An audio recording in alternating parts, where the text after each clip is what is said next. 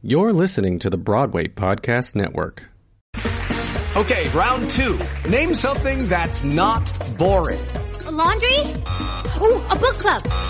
Computer solitaire, huh? Ah, sorry, we were looking for Chumba Casino. That's right, ChumbaCasino.com has over 100 casino-style games. Join today and play for free for your chance to redeem some serious prizes. ChumbaCasino.com. No purchase necessary. Void where prohibited by law. 18+ terms and conditions apply. See website for details.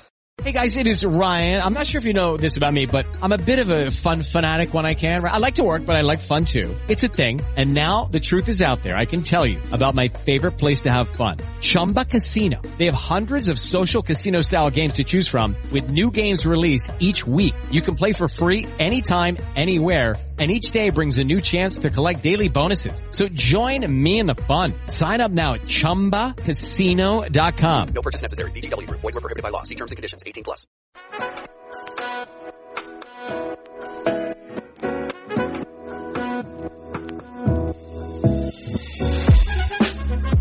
Hi, this is Deep Tran. I'm Jose Solis. And we're your token theater friends. People who love theater so much that, sometimes you just need a little break from theater.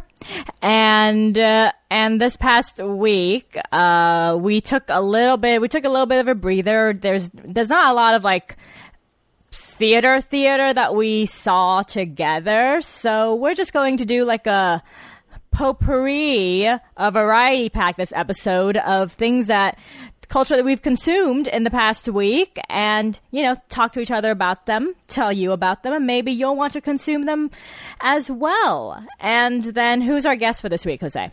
Today we're going to be talking to Tony winner B.D. Wong, who in quarantine did his own Beyonce and recorded a song cycle of music videos. It's true though, that's what it is, right? Called Songs from an Unmade Bed. It's a collection of music videos, and it's set to benefit Broadway Cares Equity Fights Aid. So we're going to be doing that. I'm so excited to talk to him, because it has been a cruel summer indeed. Oh my God, I love that you said he did a Beyonce by releasing a visual album. Isn't it what? I mean, didn't she invent that basically? Yeah, she did. And what I really love is, you and I were both talking, we were also both listening to Taylor Swift's new album, Folklore, last week, where she also just dropped it, announced 12 hours beforehand that this was going to happen, that there was going to be a new album coming out tonight, and we're just like, whoa, no one needs publicists anymore. They can just go out into their social media spaces and just say, hey, I'm doing a thing. But that's not a visual album, which is very disappointing. I mean, she had time, I guess. I mean, not that I want to ask Taylor to do even more. Because, I am wearing my Stella McCartney Taylor Swift t-shirt, Cruel Summer, for the first time. And I was like, how can you be releasing a new album and new merch when I haven't even worn the merch that I bought for Lover last summer? How? But, I mean, I guess also, Taylor, we have no money. Stop putting out new stuff when there's no money and people are unemployed. That's not very thoughtful. Well, good thing it's available on Spotify if you want to listen to it. Kind of like how Beyonce's Black is King was released also in July, and Hamilton was released at the beginning of July. And so if you got Disney Plus for at least 1 month, you could have seen both, we love a thrifty queen. I don't think anyone has ever referred to Beyonce as a thrifty queen in her life, but I mean, there's always a first time. Hey, Beyonce plans everything, and so I don't doubt that the releases coincided so nicely. Yeah, that's a really good point. So what have you been watching? Well, speaking of, I was actually watching Black is King, over the weekend.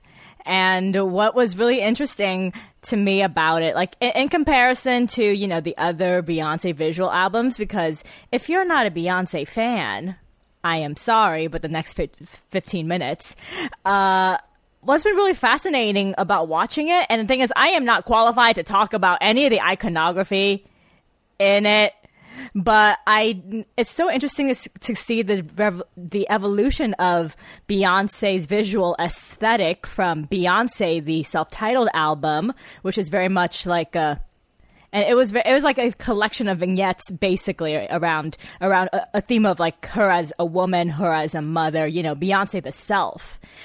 And then in Lemonade, it became Beyonce the spurned woman, yes, but also like Beyonce the daughter, like where Beyonce come from, which is New Orleans. And then for Black is King, it was where's Beyonce's lineage? Like looking back to where, her ancestry and touching back on, the legacies of kings and queens of Africa and how her, present royal iconography that she's been using quite a bit actually with Jay-Z, how that's tied into the ancient iconography of, ancient Egypt and all of those things. So it's been interesting to see her discover herself as a queen. Well, I mean, that's why people have been calling her for like over a decade now, so she might as well claim the throne. But you're right about that. One of the reasons why I haven't watched Black is King is because I was slightly under the weather with my COVID scare last week. And I know by now that every time that Beyonce drops something, it's something that I want to like pay like my full attention to. And I didn't want to have like Black is King playing on the background and miss out everything because I would be like typing, right? Or like being on my phone or stuff. Like I need to find the place because it's almost like sacred time, I think, when an artist of that caliber puts something that's so thoughtful and so detailed out. Because I've been watching the, photos and screen caps and stuff. And just like, I'm like, holy fuck, there's like so many different things going on just in one frame that I can, my body, because of the heat and being sick, is not, we're not ready for this jelly just yet. But I'll get to it very, very, very, very soon. Meanwhile, poor Taylor, I laughed so hard because someone said that Folklore was finally Taylor releasing her Starbucks album. And, which, accurate, but it's very soothing, right? I mean, and I needed to be like soothed, and I needed to be like calmed. I needed to not, deal with anything like too like big while I was trying to get over my weird allergy, not COVID thing again, thing that I went through. Yeah.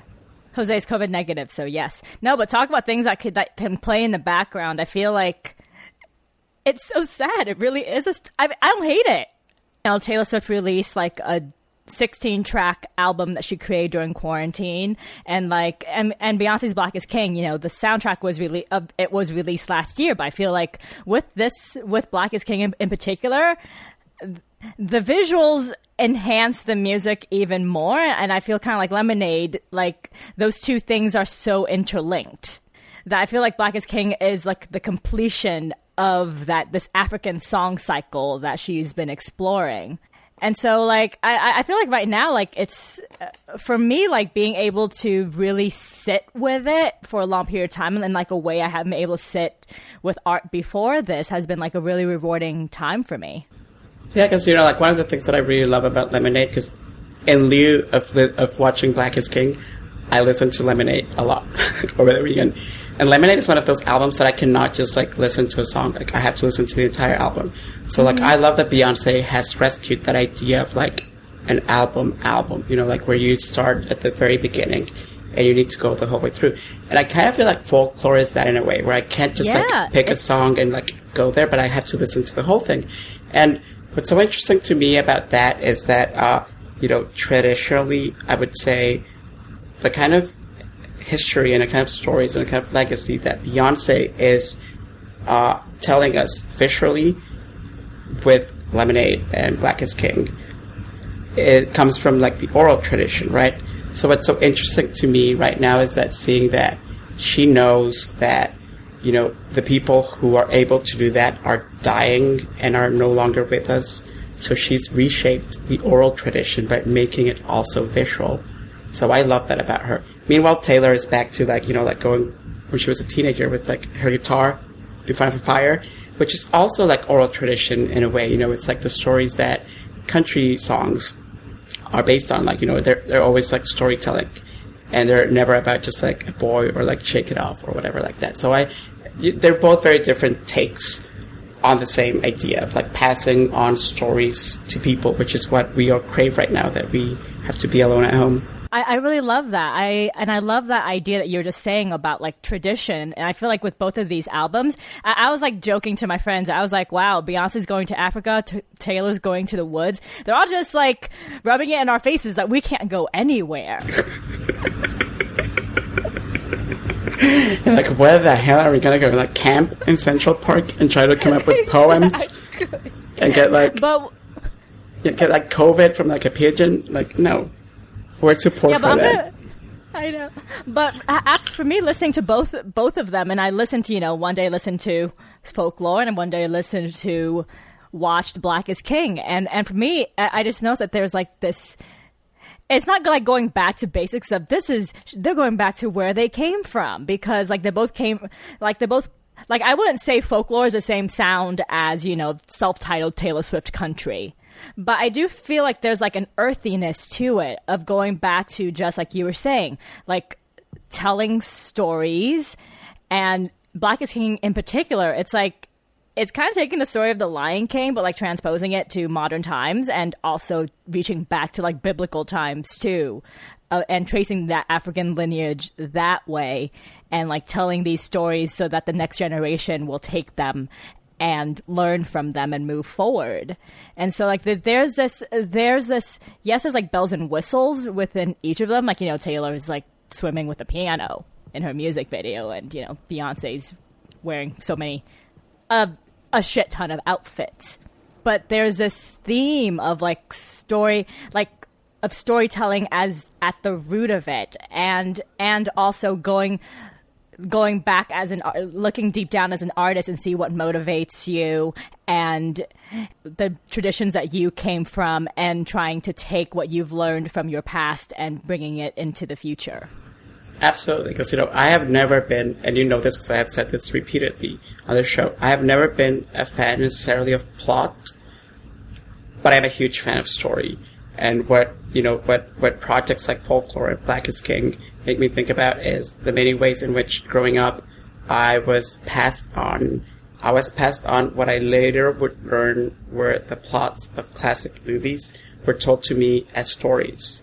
So, yeah, plot can go screw itself, but stories, and why we tell stories, and why we keep passing them on to the people who are coming next, it's so important. It's so precious. Like, I feel like we're like an album away from, just going back to like the wilderness and like wearing like furs and going hunting and living in caves.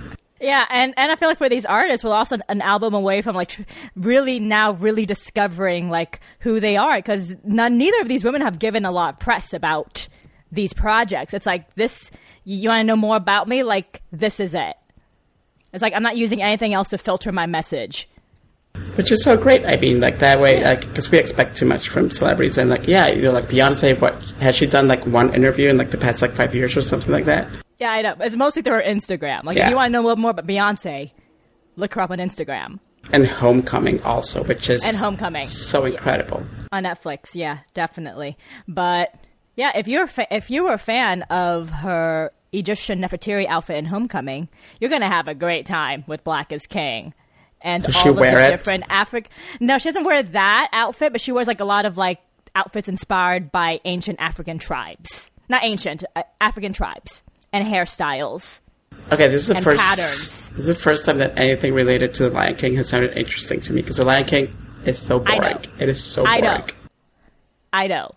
That's the only thing. Like, for me, that they use in Black is King, they use quotes from the Lion King remake that Beyonce was in, and every time they did it, when it wasn't James Earl Jones, I was just thinking, oh, you don't need to.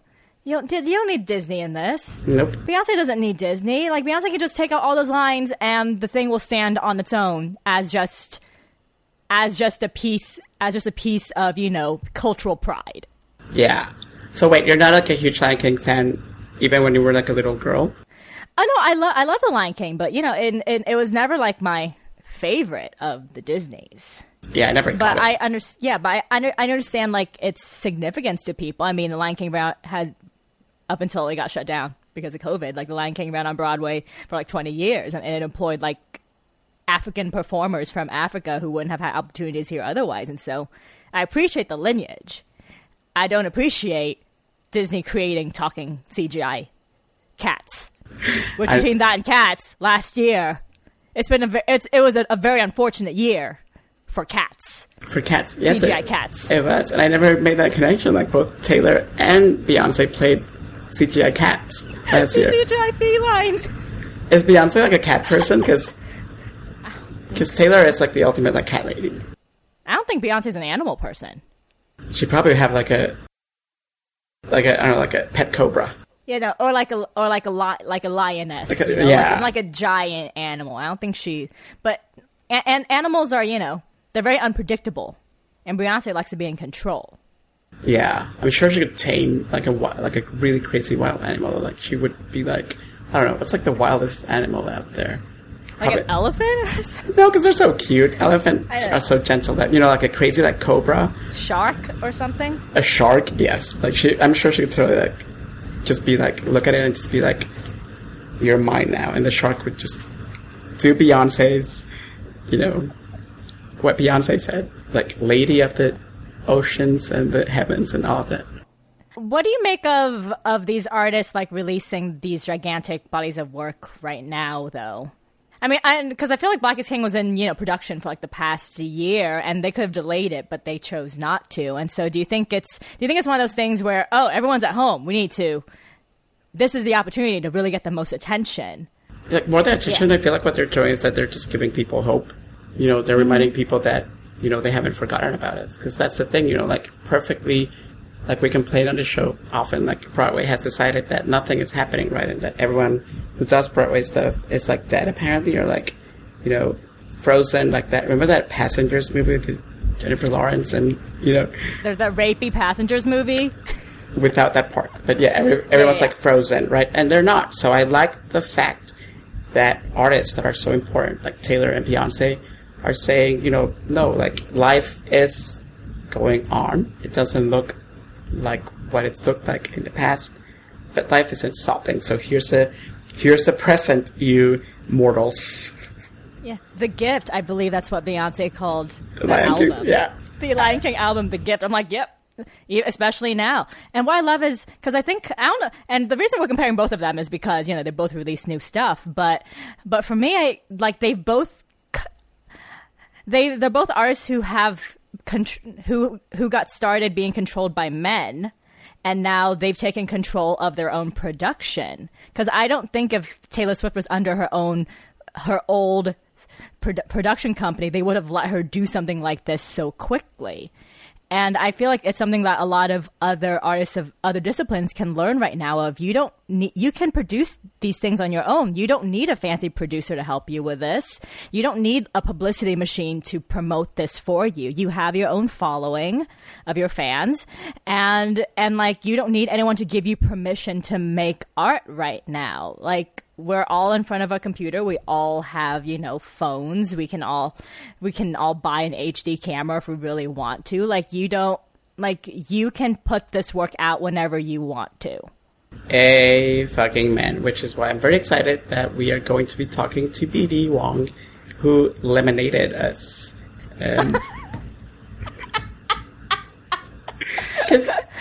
Can you think of any other, like, you know, theater person who's done something like this, you know, this Beyonce-like in quarantine? No, but I keep waiting for it. And BD said, so we were recording this before we've seen the videos, but BD said he'll send us the videos. But what I really love is I've been wanting someone to, like, do a musical on Zoom, because I really love the play readings, but girl needs production value. Yes, we do. So let's go talk to BD about this very exciting... I promise not to call him Beyonce again. Maybe I will. Do you think it's a gay lemonade? I mean, lemonade is the gay lemonade. No, I'm kidding. No, I don't know. That's like a very deep philosophical question. But yeah, let's call this a gay lemonade for now. So, and let's go talk to BD. Hi, BD. Thank you so much for joining us. Guys, it's nice to see you. Very nice to see you as well. So, Songs from an Unmade Bed. This is like... Songs from an Unmade Bed. Steve and I have been referring to it as the gay lemonade because it just It's dropped. my gay lemonade Yeah. that I drop. I'm so Yeah. glad that you said that because I was like, it's always my fantasy. I mean, I think she's just the best, right? And it is my fantasy. And Reichert, my husband, is really into her and really into her video vocabulary and her video career. And so it's actually not that passing a reference. But it is like that, you know. It became this kind of expression of our feelings and our relationship and our collaboration and our sensibilities that we share as creative people. And we didn't really get to know what those things were until we started working together. We'd never worked together before, and a lot of couples don't ever get to have this experience. And creative couples that do cross the line and work together, that can be real. It's super interesting and rather challenging, but also really very. When you come out the other side, you really feel good about your relationship if you do it the right way. Oh my God, you're like Beyonce and Jay-Z. Yes, just exactly. I mean, what was the impetus for the project? Was it one of those like kind of like we were talking about Taylor Swift earlier, me and Jose, like offline about, you know, artists are trying to figure out ways to be creative, and you haven't done a musical in a really long time. That's right, yeah, and it's always part of my musical work, and enjoying musicals is always a thing that I always have that I don't get to really do very much at all. And there's a lot of things that came together. One is that I'd always loved this particular song cycle, this piece. It was done at New York Theater Workshop in 2005. A great actor named Michael Winther, who's also a friend of mine, performed in it at New York Theater Workshop. A beautiful, lovely production. It's a one-man show or solo show with 18 songs, one lyricist and 18 composers. And it's about kind of it touches on the ruminations of a gay man living he's in his apartment and he's kind of ruminating on his romantic life. That's the basic kind of thing. But it doesn't have a plot. It's just all different songs about different guys or different situations or different emotional circumstances between people. And that thing, it stayed with me. And one of my best friends was one of the 18 composers, so I knew it, and I went to see it because my friend had written a song in it, and I loved it. And some of the songs were very challenging. The music is challenging, and I've often used it as part of my vocal workout. And I was doing that during the beginning of March when we were starting to quarantine, and I started to feel a sense of resonance in the songs. I thought, oh, wow, this song today actually really applies. This song about wanting to go out and not being able to go out, that kind of thing. And song after song kind of had a double kind of meaning after a while. So I thought, oh, I really would like to explore this material. And I had also been talking to the lyricist, Mark Campbell, who's kind of the creator of the piece, and said, I'd like to make a movie of this. I had done this like last year.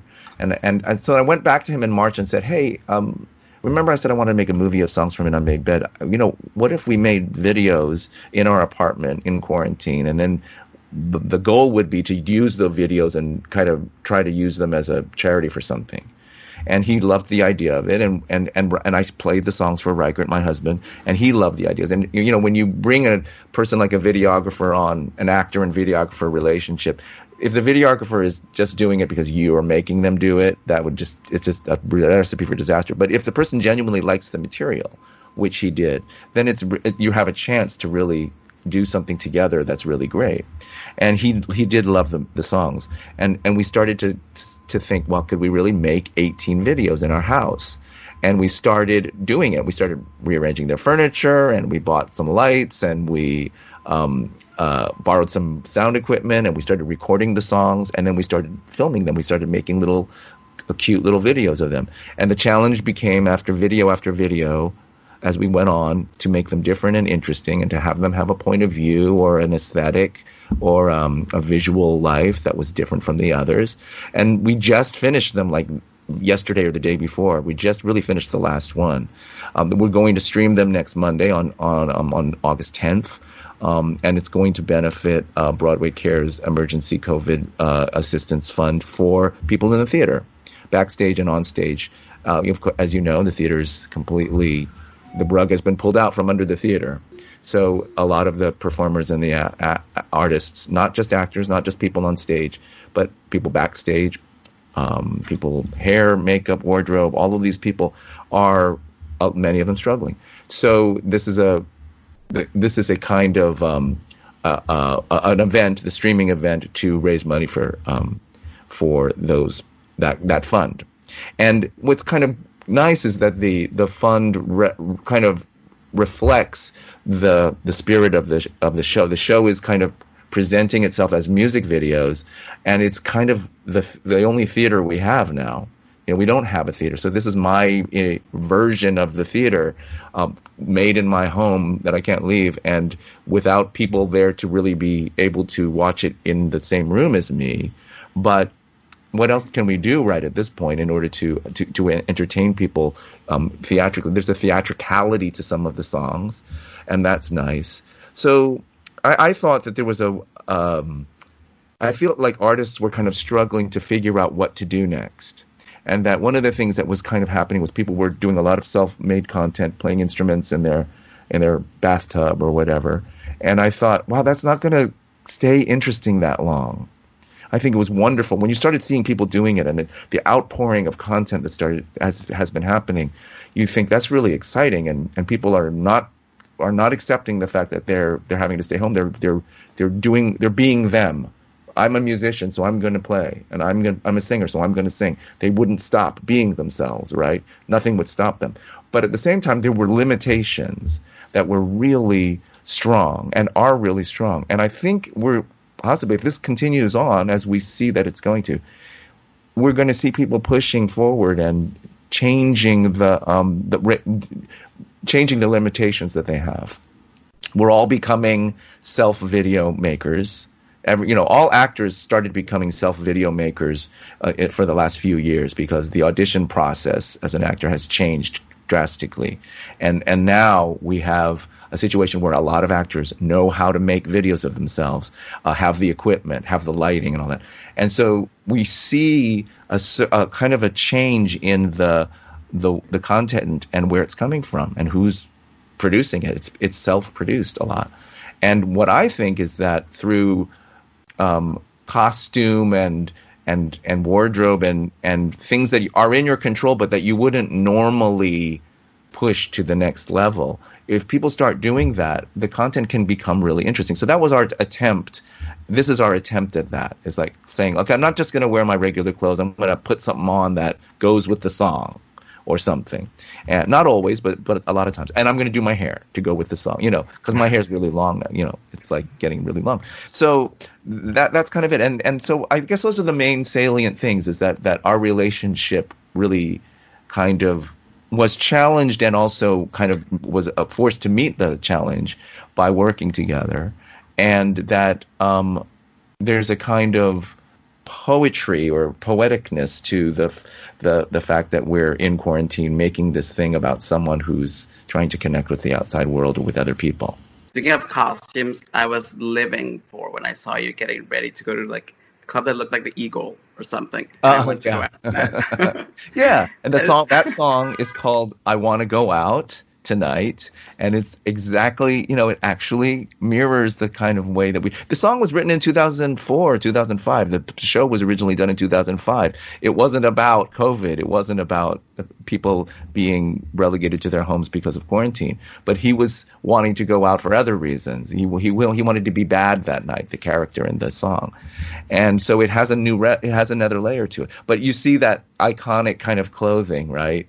And you think, gosh, when was the last time I was able to do that? Put on a harness and go dancing, right? or put on, or go dancing with my shirt off. When was the last time we were even able to do something as what seems so simple as that? So the song cycle and some of the videos, like the one that you mentioned, do touch on that. And surprisingly enough, for something that was written in 2005, there are a lot of opportunities to touch on something that we're feeling right now. And in that song, you sing about wanting to do not so bright things. And I wonder, what are the not very bright things that you miss doing the most? Well, in the song, he's saying, "Oh gosh, I feel so restricted right now that I would do just about anything, like whatever, And he's talking about like being with someone who's probably not good for you or something, like a bad boy kind of thing. what the thing that I don't know, the things that I'm doing that are bad are like overeating junk food. That's kind of where it is for me right now. But what do I miss? Oh, gosh, I don't know. I do miss.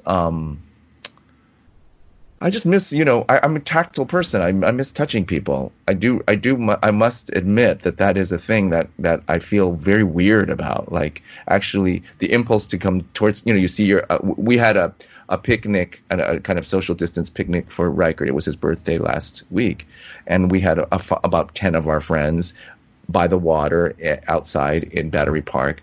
And we were all spaced out and everything, but we didn't touch each other. It was like, we're not really there yet where we're comfortable touching each other, or we feel like it's good to probably be better safe than sorry.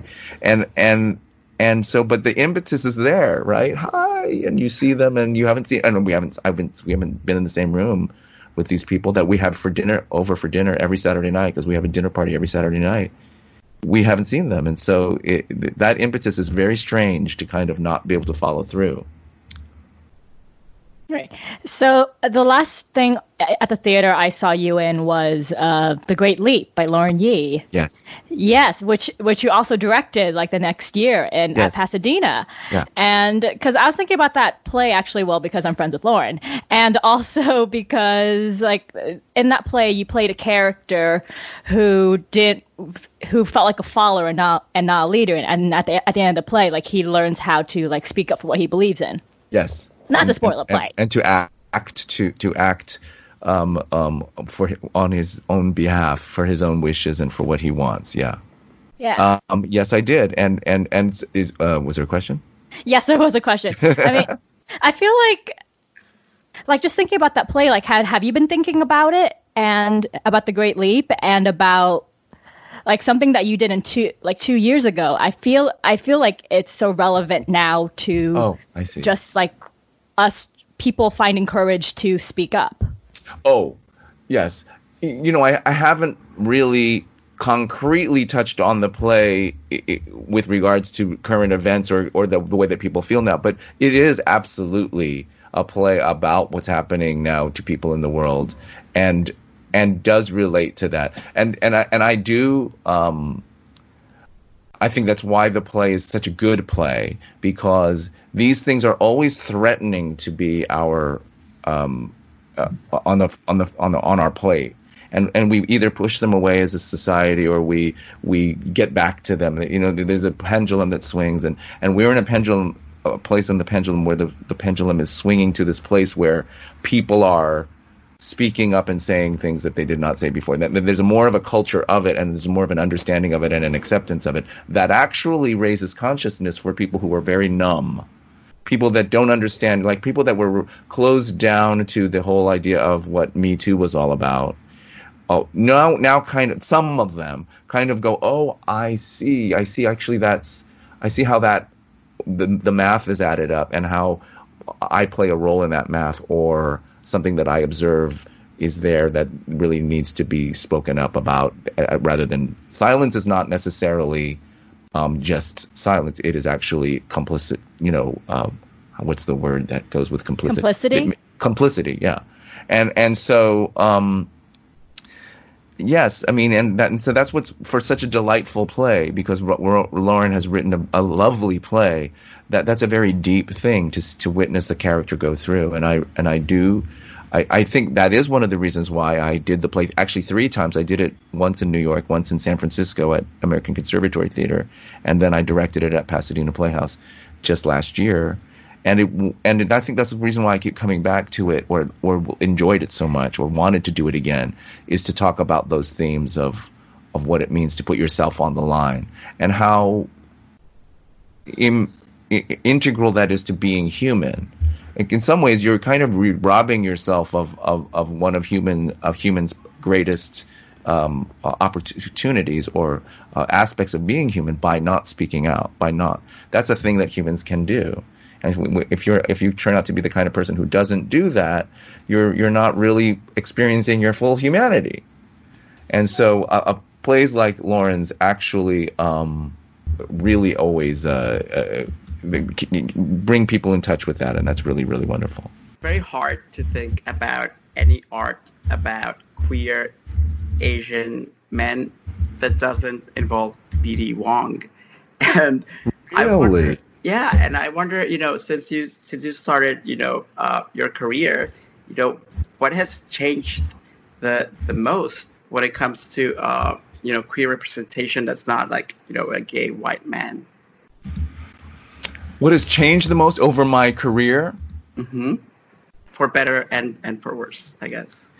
Well, let me think about that for a second, because, one of the things that comes to mind, which is really great, is, and to bring it back to this project, Songs from an Unmade Bed, there's one song in Songs from an Unmade Bed which was about a very specific kind of relationship, which is a relationship between a guy and another guy who has a partner, and how the guy that he's messing around with or dating, whatever you want to call it, takes on a third person. And so then he's saying, well, I didn't really mind being the second person, but I don't want to be the third person, right? There's a drawing of the line, right? And the reason why I'm telling this is because I was adapting the song to us making a video of it, and I was trying to figure out how. And when you're making part of the thing about making these videos is that you don't have other actors necessarily that you can interact with. You have to do, if you are going to bring another actor in, you have to use them remotely and figure out a way to use them remotely, and have them make a self-tape and share it, and you have to cut it together. It's very complicated. And so in interpreting the song, I was trying to figure out a way to say what I felt about that phenomenon of being grouped together with someone else, being the third person. And what it reminded me of is the kind of racial profiling that happens in gay dating, and that people, it's great that people have their preferences, but the irritation or the disappointment I always feel when I find out that someone I'm dating only exclusively dates Asian people is always disappointing to me. Like, that's all they want that's all you see in me is the fact that I'm Asian. Like, what about the fact that I'm so ... Don't you like that? Well, of course they like that, but there's always this consistency, and it has to do with race.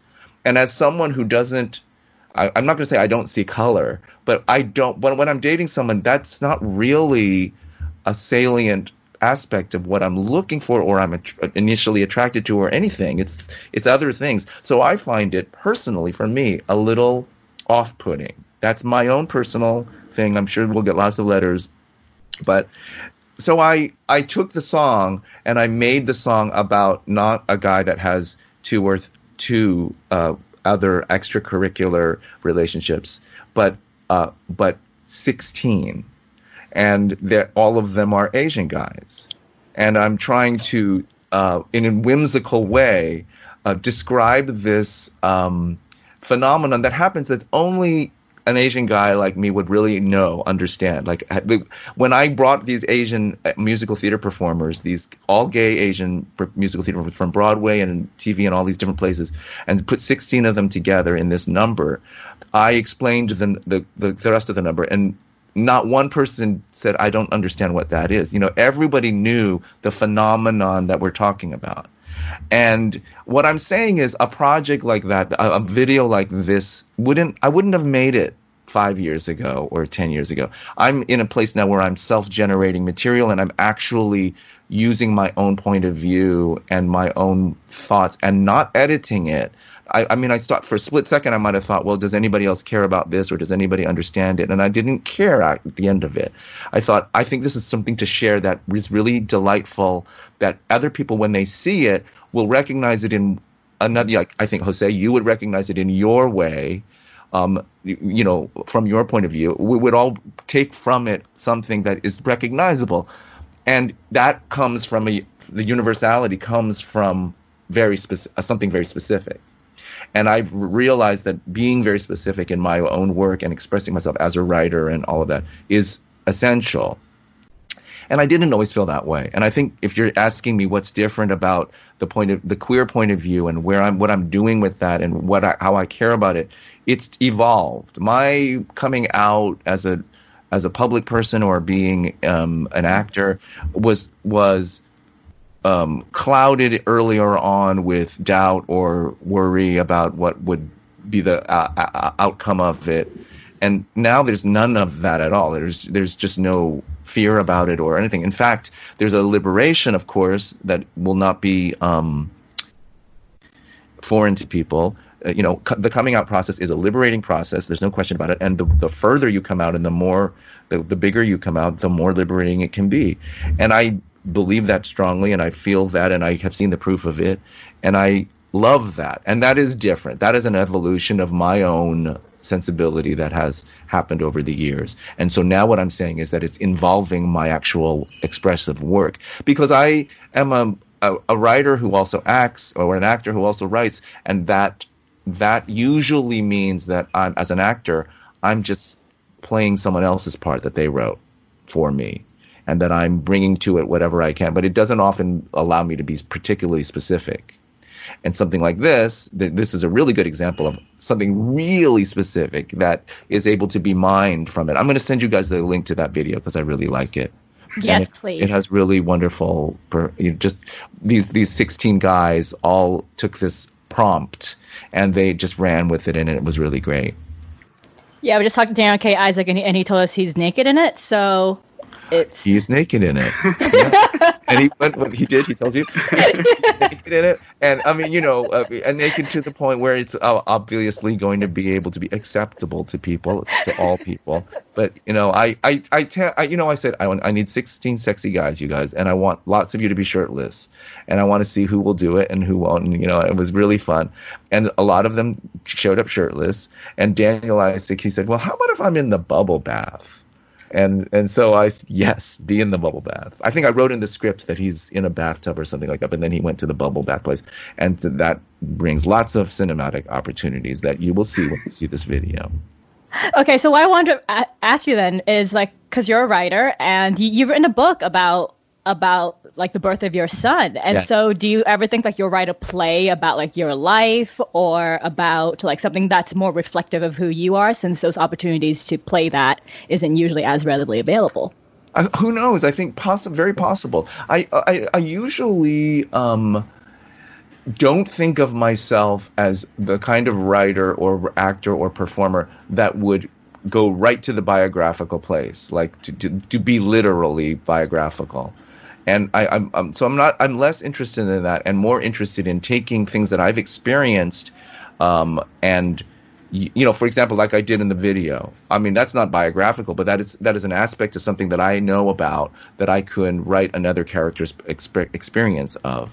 And I think it would be more than that, more like that. It would be more of me saying, okay, well, what is it that I want to say or share that I do know about, right from your own experience to say, and say, okay, I know what to say about that particular thing, as opposed to naming the character with my name and having the character be an actor and do, that's not interesting to me at all. But the experiences are all really interesting. The point of view is the most interesting thing to me. Now I want to know who would play you. Oh yeah. Well, I just did. I mean, this comes to mind. It's not really the answer to the question, but I just did in season 4 of Mr. Robot. I had this big flashback, and Ross Lay played me at 24 or something like that, and he was wonderful in it. And so before Ross Lay was announced that he was doing it, they told me that they had cast the part. I thought, well, nobody's going to be able to do that. You're going to just have to have me in it, and just have to give me some good makeup or something like that. Like the Irishman it. Yeah, exactly. But it turned out, yes, there are people, and they can do that, and they would be wonderful, and there's lots of them, and I'm proud to say that as a member of this community. So I don't know the answer. It might be Ross Lay. Who knows? I'm really curious about which skill that you discovered that you had during this videos in the song cycle. You're like, I'm actually pretty good at this. Maybe I'll do this more. Well, interesting. Let me think. Well, this is hard to describe maybe, but maybe this will make people want to see these videos because they're quite beautiful. And what Reichert, as a videographer, he has always made videos of himself. He's got a dance background. He has an Instagram channel or Instagram feed, and the recurring visual theme of his videos is multiple manifestations of himself in different ways. Okay, he tiles himself, or he mirrors himself. He does all different ways of doing that, and he is, as the editor and as the technician, he understands how to do that technically, and he does it really very well. And so what was interesting for him is him doing that on another person, which was me for this. And when I was doing it, I realized that I had a way of storing the vocabulary, physical vocabulary in my brain, because I'd do a take of the song, and then I would say, okay, I have to do the take again, but not do exactly the same thing I did before, but it has to be kind of similar. So you know that what's the name of the video that Adele does where she's in that beautiful floral dress and she's kind of Send My Love to Your New Lover? Yeah. You know, I'm actually not even sure that's the name of it, but you know what I'm saying. And there's multiple manifestations of herself singing the same song. And so that we do a lot of that. And it's really fun and it's really beautiful. But I find myself going, oh, I remember what I did. And so I have a kind of computerized brain about how to make it interesting for Reichert to cut, but also make it consistent with the style of the other takes and stuff like that. It's a very random kind of thing to be able to do. Wait, do you have like a giant green screen in your apartment? Because like some of the footage, I was like, how is it so big? Yeah. It's not giant really. We had a green screen and we used a green screen and we used a lot. And we use it in different ways, many, many, many different ways. And, you know, we have a lot of weird coincidences or kind of fortuitous events happen. One was that they abandoned the scandalously closed massage parlor that was below us. Okay, we live on the second floor, and in the mezzanine level, there was a commercial space that was a massage parlor, and it was unceremoniously closed by the New York whatever. There was a big sign plastered on the door one day, and all the ladies inside were gone, and then it was abandoned. And so we used the space. We went down there and we put furniture in there, and we made little sets and stuff like that. We did it a lot. I mean, nobody kicked us out. Nobody cared. We were just down there. And it was completely unused space. We weren't really trespassing. It didn't really matter. And at one point, somebody actually was throwing out a bed. And so there was a bed there. And we needed a bed because it was songs from an unmade bed. And so we took the bed and we moved it into one of the little rooms and we put it in there, and it is the bed. You haven't seen it in the preview videos we gave you, but there is a little room that is the opening of the show, and that is a room that we made up with all of our own stuff that make it look like this guy's apartment. And the bed was there, and so it was like, wow, there's a bed, and there was a TV that someone brought down, and it was like we needed a TV, so we had a TV, and we didn't have to carry the bed and the TV back and forth to our apartment. But we carried all the other furniture and all of the other props to the other apartment. So I didn't even forgotten the question that you were asking me, which was what? Remind me. Oh, nothing. And it was just about like the process of did you have a giant green screen? But yeah. So that was one of the things that was fortuitous. The other thing that was fortuitous, it was that it was a nuisance when your building is they put scaffolding over the front of on the ground floor of your building, and you're under these like pipes and stuff like that, and you're always worried about how long it will take for them to get rid of them because they're such a nuisance. But in this case, as we live on the second floor, it allowed us to walk outside of our apartment and film our own window, which we could never have done if we were. So the shots of the window, of me looking out the window, are me with Reichert on the scaffolding, because there was a scaffolding there for him to be able to stand on. We call it our deck now because it's like a deck. Oh God, please don't. We go out there and we sit on it, and it's like our own, like, you know, private deck in a beach house. So things like that happened, and one of those things, you know, so there's a green screen inside the house to allow him to change the inside of the house, but the outside of the house is actually our house, our apartment.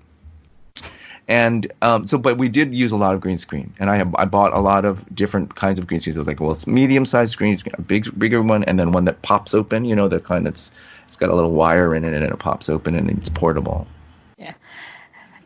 Oh, I love it because it's like I've been craving production value. Yes, that's and I right. feel like you just unlocked how to have production value when you're stuck in your apartment. Yes, thanks. Well, that's what I was trying to get at before. I really hope people kind of push into this area. It's not that hard to do. It's not that hard to learn how to do. I was lucky that I had someone who could do it in a big way. Like Reichert really knows how to do it in a big way, and so maybe he knows more how to do that than most people do. Certainly more than I do. But we can go into this frontier. It's kind of fertile, and I encourage people to do it because I think it's really fun. And it creates a lot. TikTok kind of created an opportunity for people to be really creative in a different way. I think, is TikTok gone now? I don't even really know. It's still here for now. Yeah. It's not banned yet.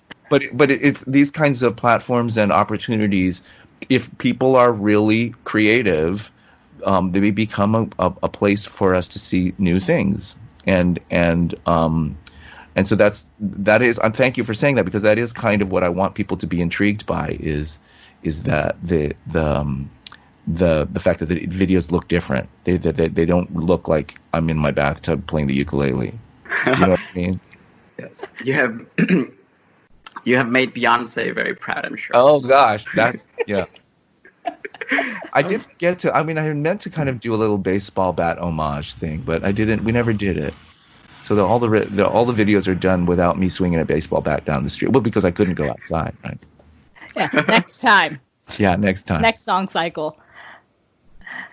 Well, thank you so much, BD, for joining us. Will the videos be available online after Monday?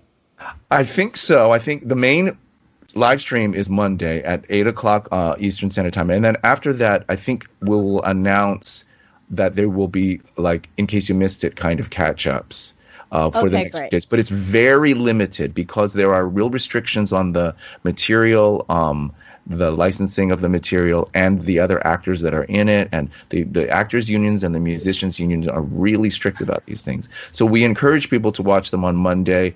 If you miss it, you look for it on BroadwayCares.org. BroadwayCares.org. It's on there. It's going to be on their YouTube channel. And when it's available, it'll be available probably for the rest of the week.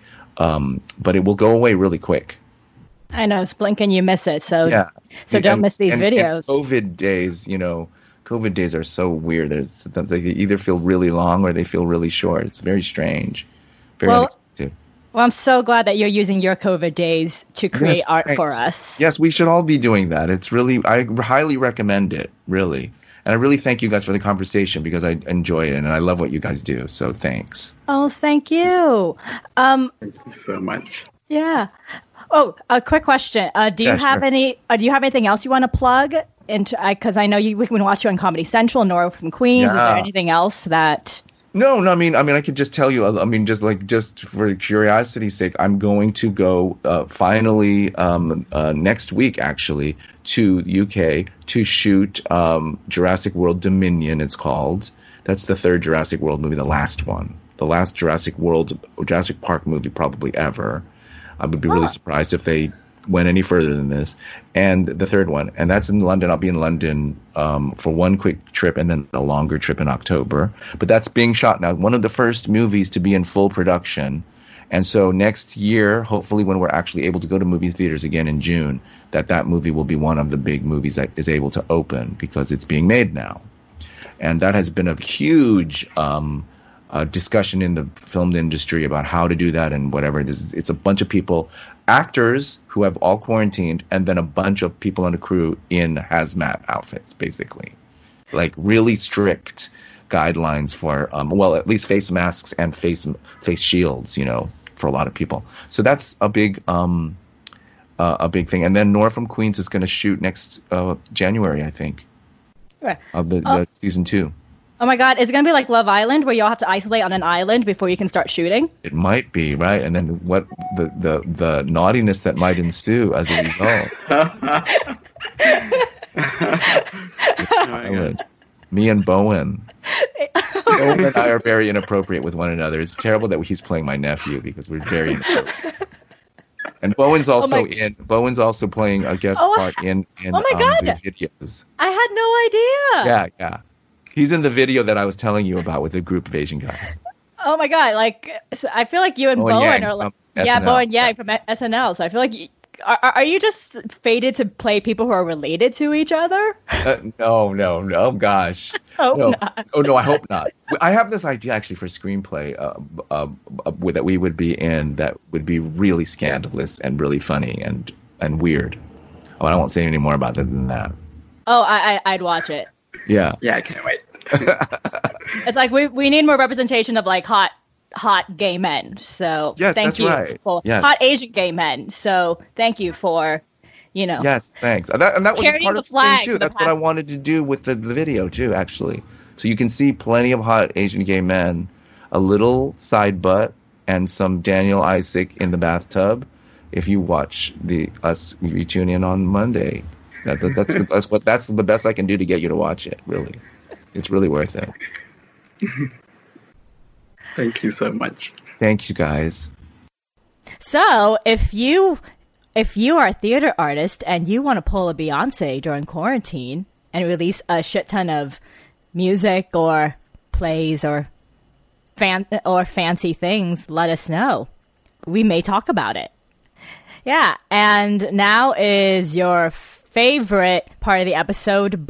Right now we're going to shout out our Patreon subscribers who you've all done so much. Not only have our subscribers and our readers, like, they've contributed and helped get this machine off the ground that we've created, but they've also spread our articles and our podcast so that 18,000 people around the world have read our website so far in the past 2 months. Around the world. Around the world. We're in every continent except Antarctica. Damn penguins. I know. We need to win them over. We gotta give the penguins Wi-Fi. Thank you, all of you, for all of your support these past 2 months. And if you love us, please like our articles, share them, share this podcast, review this podcast, rate this podcast. Fun fact, we finally got American Theater Magazine to delete the old version of the podcast, which you can still find online. But when you look for us on the internet, there will only be one Token Theater Friends feed. So tell your friends to subscribe to the Token Theater Friends podcast. Anything else you want to say to the people, Jose? Nope. Stay tuned till the end of the credits to see your name over there. Yeah. On our YouTube. Yes. On the video, yes. And no, I just want to say thank you so much, and we hope we continue making you have less of a cruel summer. Yeah. And you know what? After listening to Folklore, I'm ready for cardigan weather. When I felt like I was an old cardigan under someone's bed. Well, you girl, put me on and said I was your favorite. I am sorry. In case that, global warming keeps going as it is, it might never be cardigan weather again. So get ready to be in your bathing suit for all of eternity. But same, because I want a cardigan also. Yep. So have a good week, everyone, and go consume some art. If you feel bad, go get out of bed. Go watch something. Go listen to something. Have fun. Yeah. Okay, bye.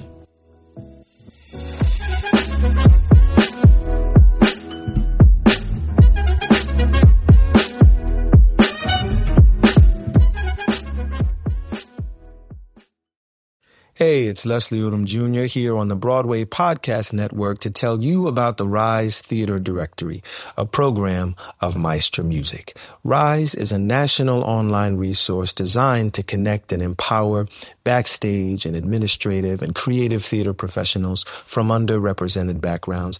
If you work or aspire to work in the theater community, this can help you find your next project. And if you hire theater professionals, search the Rise Theater Directory to find your next team. Create your profile now and get more information by visiting risetheater.org. That's theater with an RERISETHEATRE.org, because only together we rise.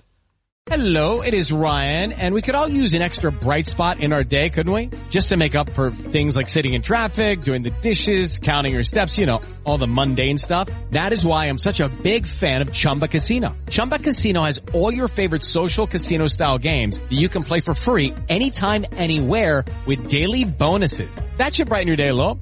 Actually, a lot. So sign up now at ChumbaCasino.com. That's ChumbaCasino.com. No purchase necessary. VGW Group. Void where prohibited by law. See terms and conditions. 18+.